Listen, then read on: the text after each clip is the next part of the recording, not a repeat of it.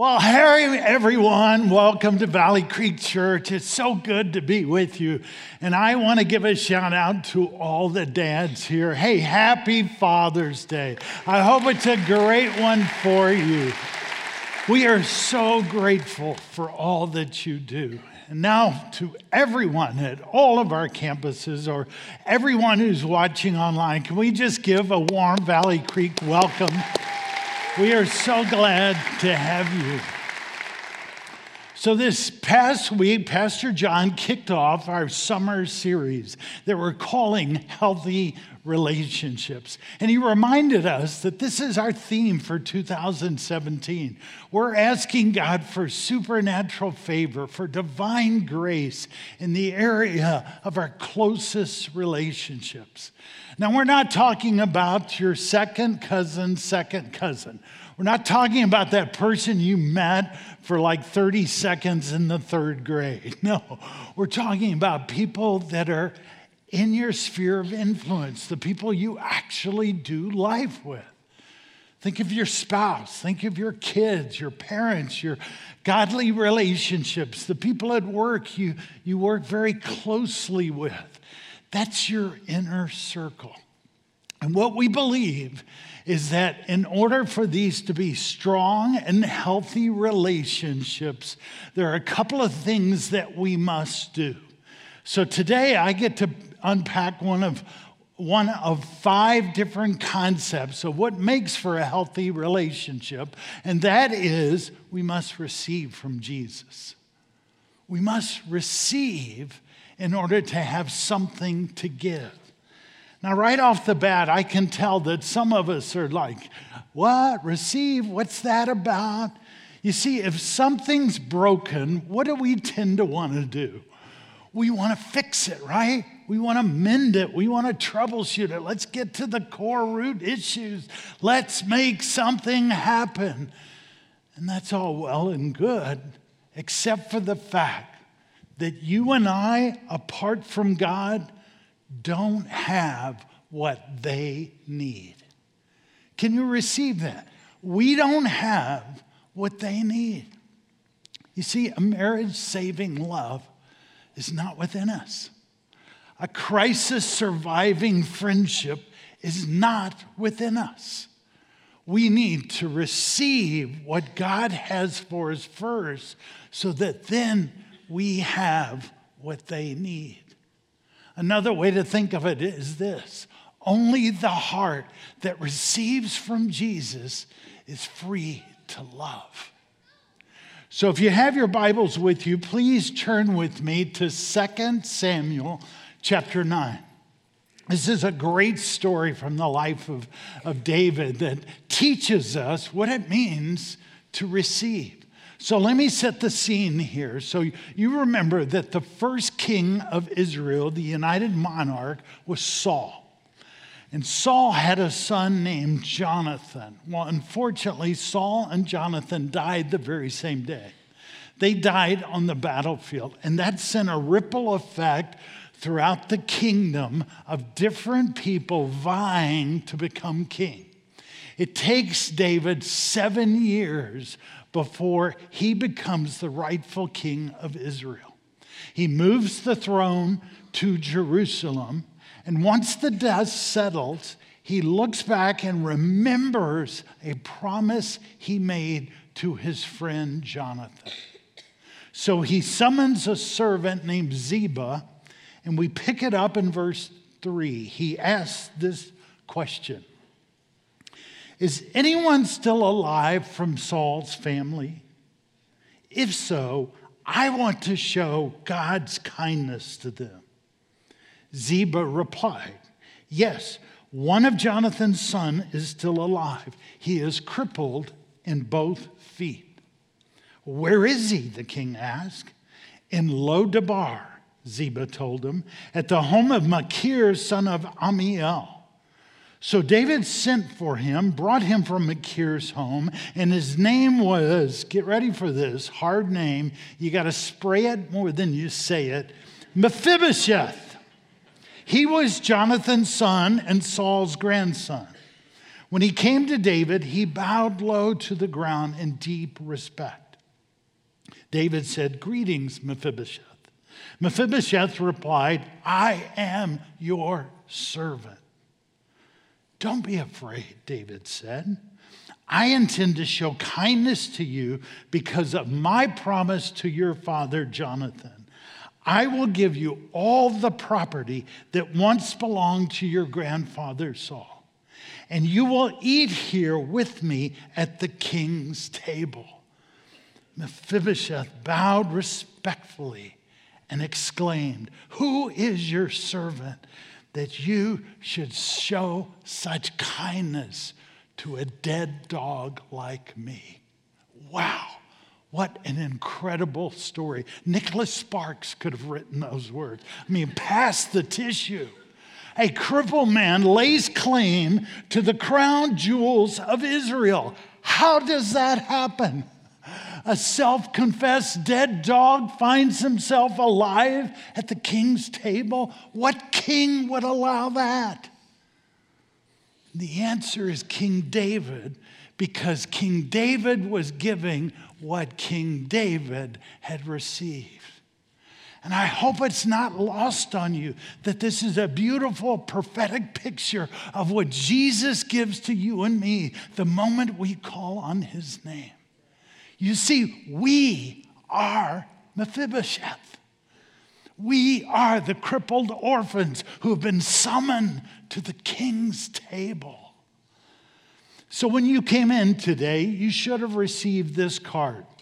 This is our Healthy Relationships card. We gave them out back in January, and you recall that Pastor John challenged us to memorize 6 verses from Ephesians 4 and 5 because they're so important to these concepts of healthy relationships.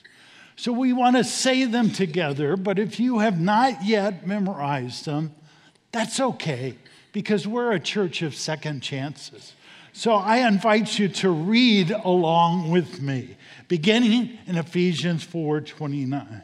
"Do not let any unwholesome talk come out of your mouths, but only what is helpful for building others up according to their needs, that it might benefit those who listen. And do not grieve the Holy Spirit of God, with whom you were sealed for the day of redemption. Get rid of all bitterness, rage, and anger, brawling and slander, along with every form of malice. Be kind and compassionate to one another, forgiving each other, just as in Christ God forgave you. Be imitators of God, therefore, as dearly loved children, and live a life of love, just as Christ loved us and gave himself up as a fragrant offering and sacrifice to God." Those are great words that can give us truth from the heart of God about healthy relationships. But before we leave those words, I want to point out one particular verse from which we get this concept received from Jesus. It's that verse, Ephesians 5, verse 1, that says, "Be imitators of God, therefore, as dearly loved children of God." Do you see the order? Be imitators of God. Love others like God does. But we can't do that until we know we are loved by God. Do you see that? We have to receive first in order to give. And that's exactly what David did. He received, then he gave. And specifically, there are 3 things that I believe he gave to Mephibosheth.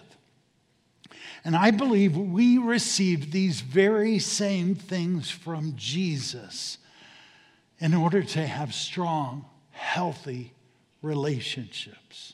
So you're tracking with me. The first one is this: David gave Mephibosheth a new identity. Did you notice how quick Ziba was to point out Mephibosheth's flaws? He said, "David, he's crippled in both legs." I think it was Ziba's way of saying, oh, he's not exactly palace worthy. He's not really blue blood kind of material. But David doesn't bite. He doesn't ask, well, how bad is it? What did the doctor say? No, he simply asks, where is he? You see, that's what grace does.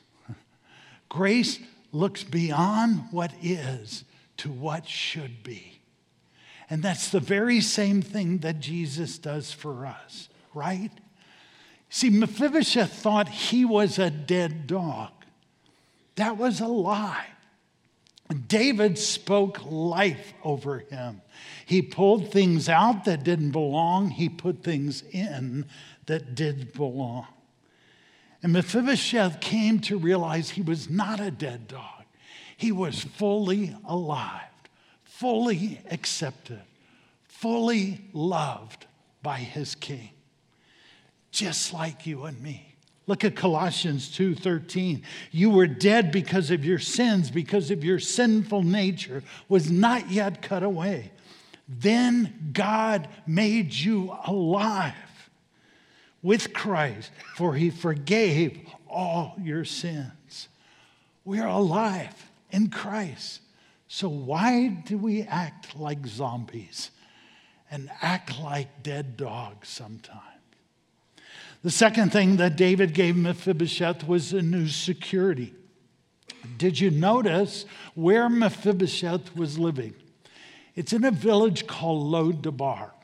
And Lo-Debar, interesting, in Hebrew it means a pastureless place. Picture that for a minute. A place where there's no water, no grass, nothing growing, just desert. It's like one of those towns in West Texas that you and I pass through going somewhere, and there's a gas pump and a Dairy Queen. And you say under your breath, unless you're from there, you say under your breath, why would anyone want to live there? And the answer is typically people who are hiding. You see, Mephibosheth was hiding. He was hiding out of fear. He was hiding out of shame. What was he afraid of? He was afraid that David was going to take his life because he was a rival heir, and most kings just annihilated their rivals. And he was ashamed of his condition because he was crippled in both feet. The Bible tells us how that happened. Remember on the day that Saul and Jonathan died on the battlefield?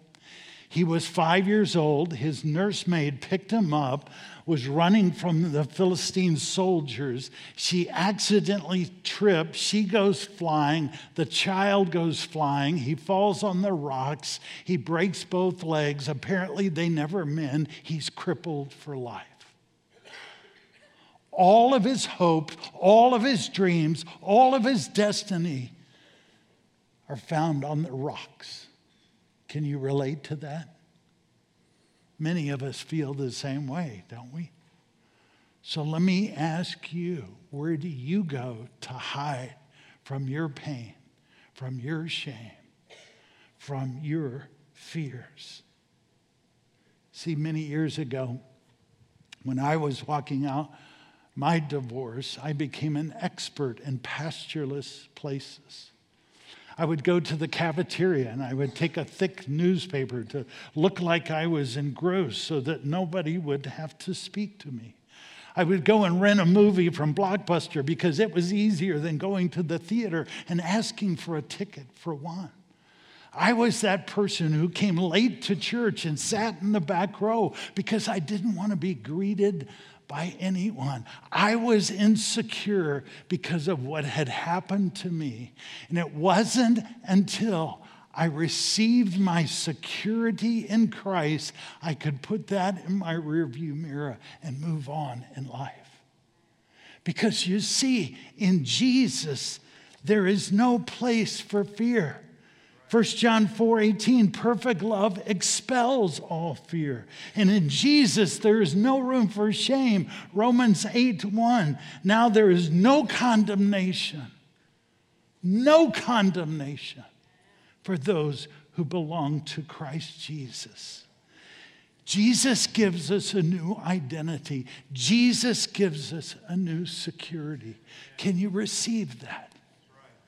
The third thing that David gave Mephibosheth, easy for you to say, was a new family. Do you remember what possessed David to inquire about Jonathan's sons after all these years? It was an obscure promise that he had made to Jonathan years before. We read about it in 1 Samuel 20. Jonathan is speaking, and he says, "And may you treat me with the faithful love of the Lord as long as I live. But if I die, treat my family with this faithful love, even when the Lord destroys all your enemies from the face of the earth." You see, both men, David and Jonathan, were soldiers. And I suspect that this was a foxhole kind of conversation, as soldiers are wont to have. Hey, if anything happens to my family, will you take care of them? Sure. Reciprocate. Will you take care of mine? Sure, absolutely. But who keeps those kind of promises? David knew somebody who would. In Psalm 145, verse 13, he writes, "The Lord always keeps his promises." You see, once again, David was giving what David had received. Look again at verse 7. David said, "I intend to show kindness to you because of my promise to your father Jonathan. I will give you two things. First of all the property that once belonged to your grandfather Saul. And secondly, you will eat here with me at the king's table." He was giving him provision. He was giving him his presence. And that's what Jesus gives to you and me. Look at 1 Peter chapter 1, verse 4. We have a priceless inheritance, an inheritance that is kept in heaven for you, pure and undefiled, beyond the reach of change and decay. That's what Jesus offers to us. How cool is that? And he also gives us a place at his table. Luke 22 says, "And just as my Father has granted me a kingdom, I now grant you the right to eat and drink," I love this, "at my table and my kingdom." Jesus freely offers that to all sons and daughters. So what are we to do with all this? This is great truth. But how does this truth translate into shoe leather? How do we get some practical applications that can apply to our lives? Well, I would suggest three.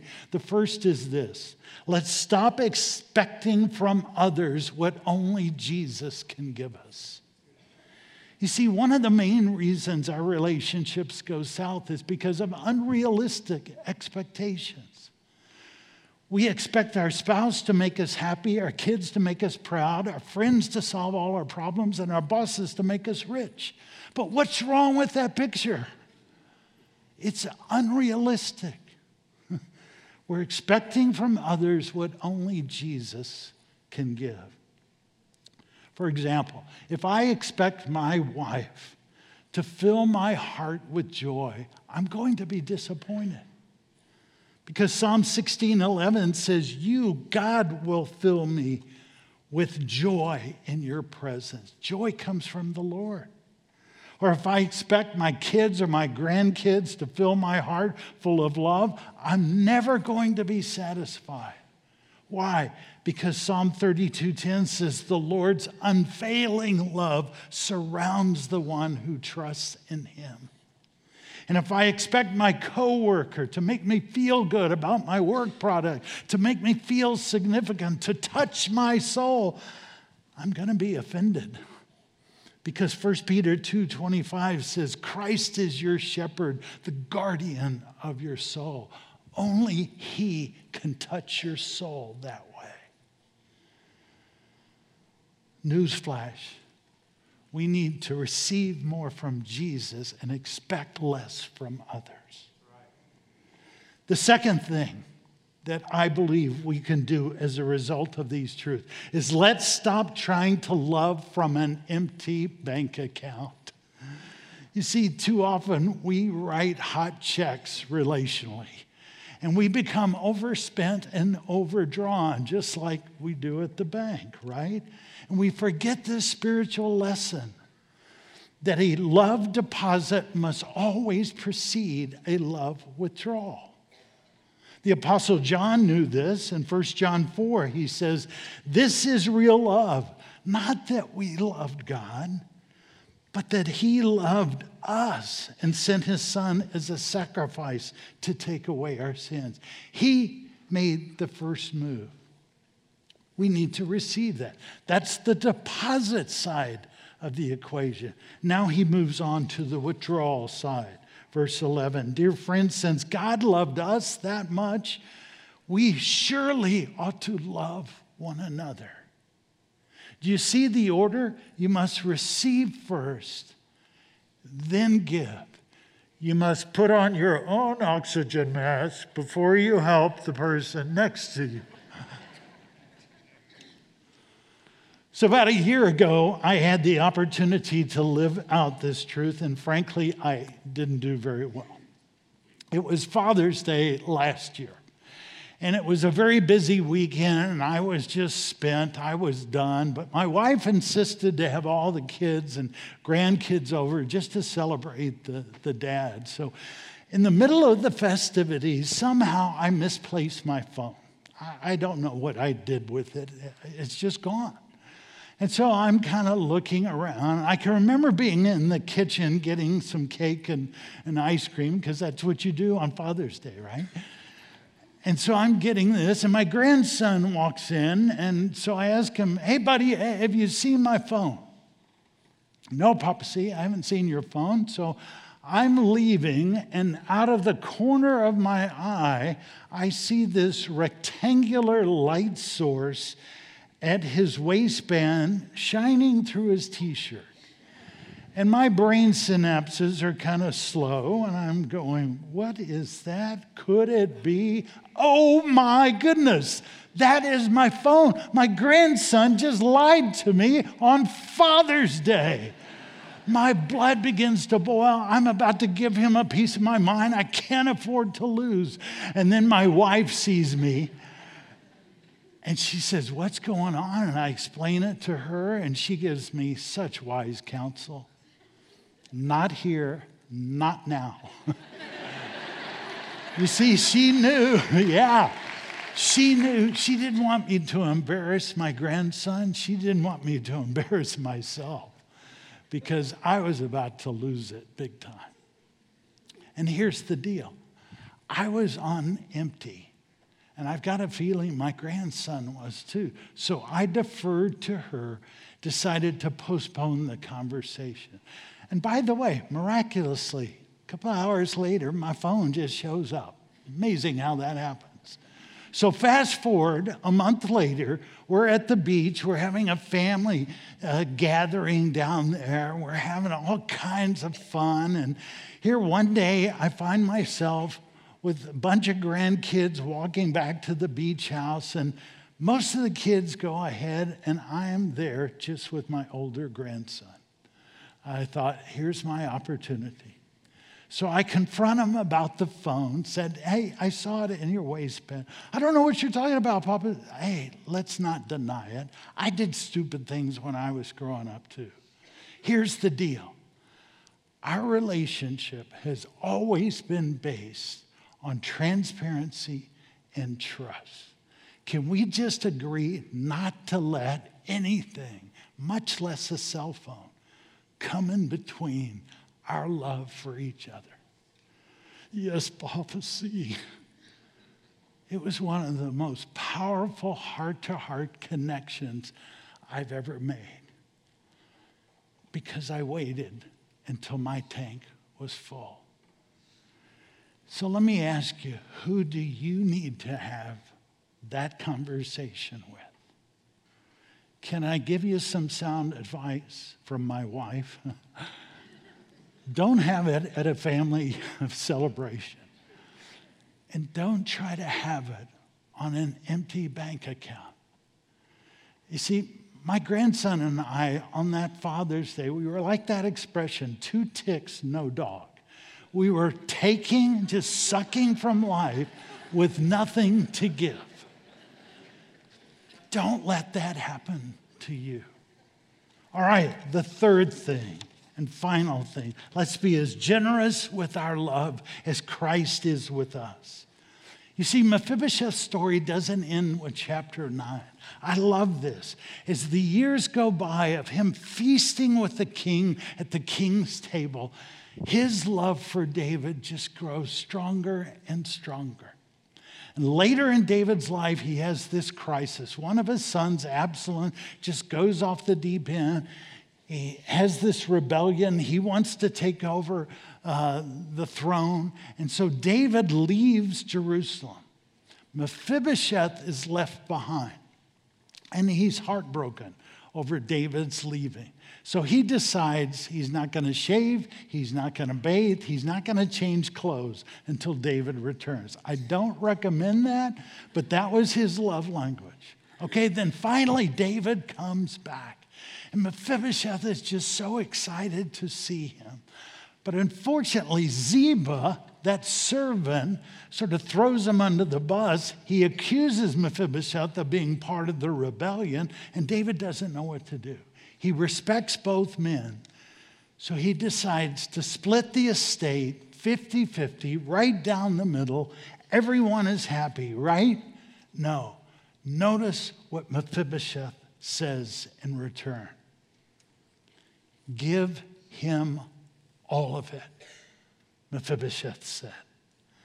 I am content just to have you, David, safely back again, my Lord, the King. You see, when you've experienced the presence of the King, only the King's presence satisfies. And when you've experienced the grace and the generosity of the King, you can't help but be gracious and generous in return. Mephibosheth was giving what Mephibosheth had received. So let's be gracious and let's give away to others the love that we've received. So let's pull all this together. Many of us, most of us, I think all of us, long for strong, healthy relationships. But too many of us are hesitant to lean into them because we've been hurt. We've been betrayed. We've been taken advantage of. We've been wounded. And because of that, we hold back. Listen, I know it's hard. I know it's hard leaving the porch light on for that prodigal son or daughter. I know. And I know how hard it is when you've lost your patience or you've lost your temper, how hard it is to lean into a relationship. I know. And I know how difficult it is to do the right thing when you've been wronged. I know. But here's the deal. I believe this year, 2017, God wants to strengthen our most precious relationships if we let him. And what we need to do is receive from him exactly what we need so that we can give to others exactly what they need. Only the heart that receives from Jesus is free to love. So will you bow your head and close your eyes? And I've got to ask you, what's the Holy Spirit saying to you right now about the condition of your heart? So in your heart, are you finding yourself at the King's table enjoying the King's presence? enjoying your identity, your security, your new family? Or is your heart more in a posture of a pastureless place, in your own Lo-debar, hiding from your fear and your shame? Can you hear Jesus' invitation just to come to the table and enjoy everything he has for you? So, Lord Jesus, we are so grateful that you left the confines of your heavenly palace and you came and found us in our pastureless places, in the places of our shame and our hopelessness where we thought we were dead dogs. And you came and you rescued us and you adopted us to your family. Father, may us being with you, may your presence be the only thing that satisfies us. May we receive what we need so we can give to others what they need. And we pray all of this in the matchless name of the King of Kings who makes it possible. Amen.